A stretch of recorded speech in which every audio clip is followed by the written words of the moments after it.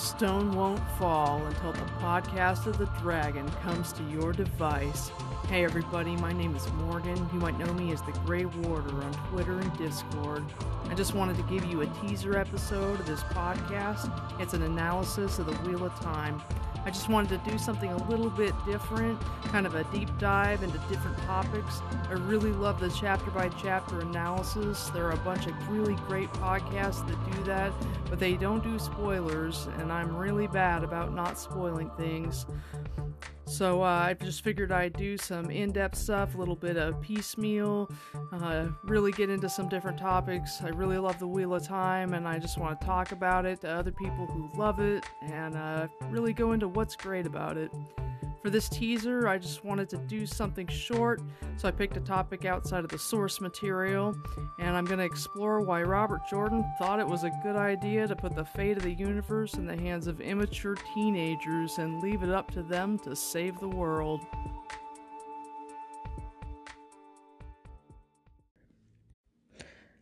The reason I wanted to kind of bring this one up is because I was hanging out in one of my Discords that I like to hang out in, the White Tower Discord. If you haven't listened to the White Tower podcast, I give a shout out to Jess and Jen. It's a wonderful podcast. Those are some great ladies. Their Discord is great, and I highly recommend it. Hanging out in that podcast Discord, people were complaining about the general immaturity of the characters of the Emond's Fielders, the way they interact with each other, their relationship skills or lack thereof, and just how aggravating they are.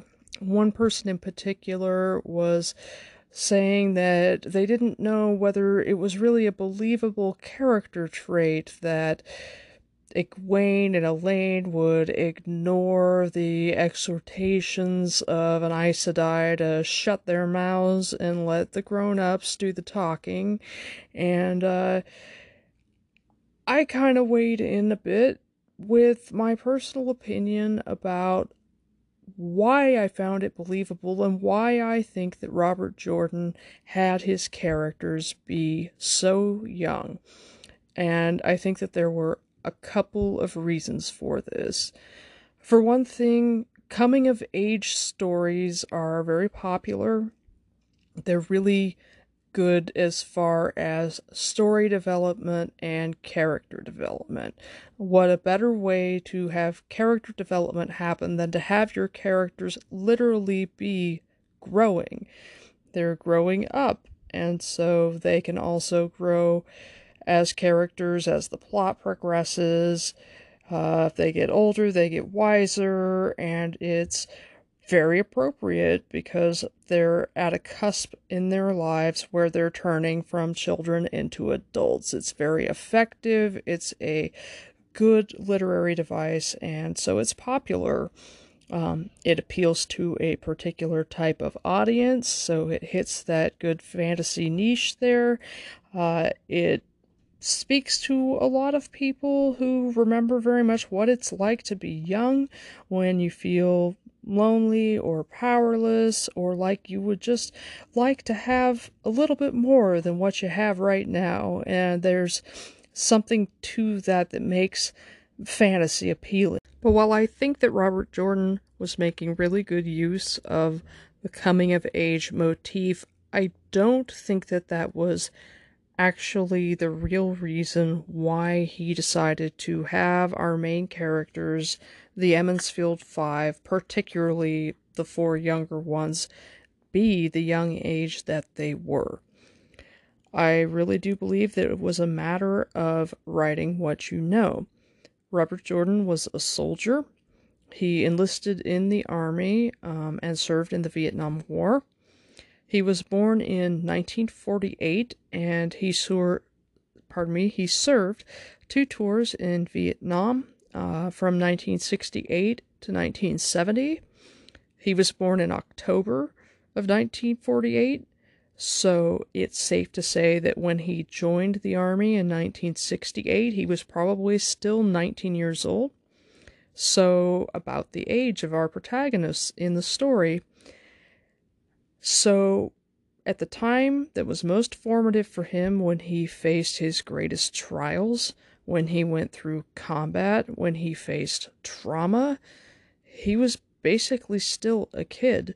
And so he understood what it was like to have to go through terrible traumatic experiences while still basically having the mind of a child and having to figure your shit out and grow up fast because it's a matter of survival, and miss a lot of the more nuanced maturing that young people do.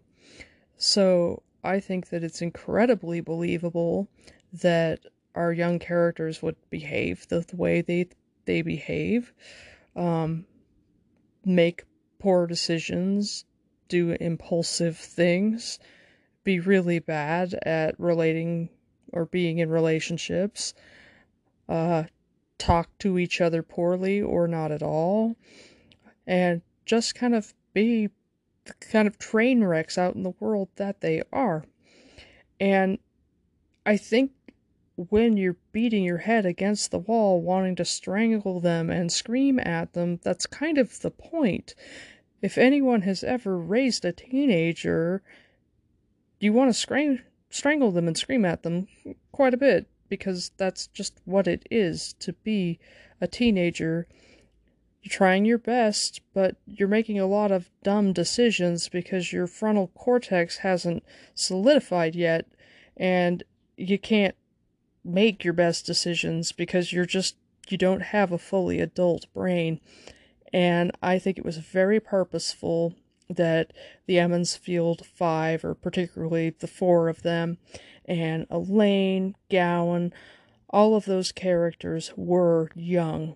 Robert Jordan knew what he was doing with that because he remembered what that was like, and he knew what it was like to be that age and experience trauma and violence and see terrible things, and he knew what it did to a person. And so I feel like we're supposed to want to slap them, and we're also supposed to be proud of them and impressed with the developments that they make and the growth that they go through.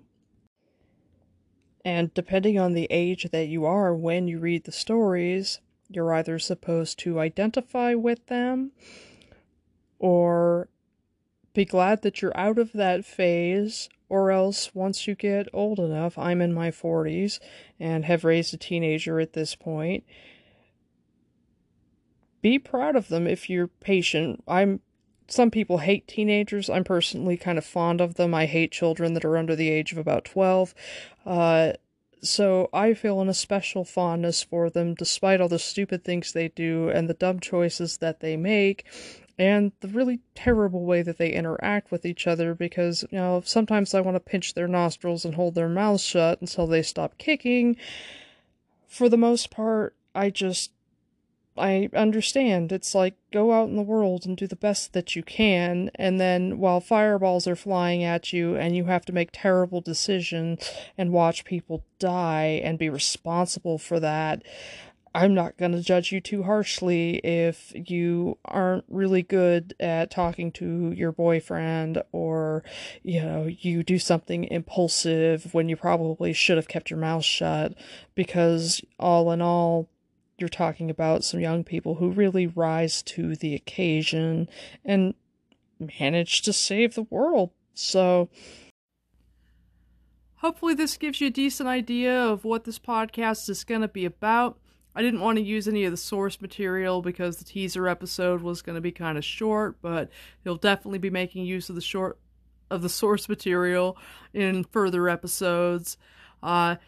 Hopefully you'll be patient with me. This is definitely a learning process. I had to learn a whole bunch of new skills in a short period of time, and I'm making use with limited equipment. I'm basically doing all of this on my phone.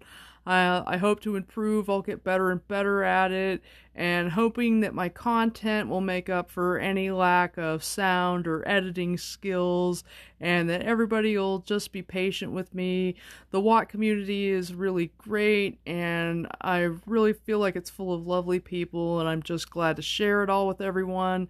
And Really glad that you're all out there listening, and really appreciate you all tuning in. You can find me on Twitter at Warder Gray, that's Gray with an E. If you have questions, constructive criticism, or suggestions for good episode topics, you can email me at podcastofthedragon@gmail.com. I'm the Grey Warder on Discord. The podcast doesn't have its own personal Discord, but the Watt Trivia Challenge, which is found on Twitter at Trivia Watt, and there's a link to the Discord there. I'm the High Inquisitor. You can go there, you can join a whole bunch of the teams, and participate in really awesome trivia games, and I am the High Inquisitor there. I think up lots of evil questions, and this podcast has its own personal channel there, so if you go, you can talk to me in that podcast channel. And I also hang out on Discord in the White Tower podcast Discord, the Wheel of Time Spoilers, that's the Fox and Raven Media Discord, Stuck on Arrakis Discord. My music is by Kevin MacLeod. I got that on the Free Music Archive. I'm Morgan. Call me the Grey Warder, and I am a thorn to the Dark One's foot and a bramble to his hand.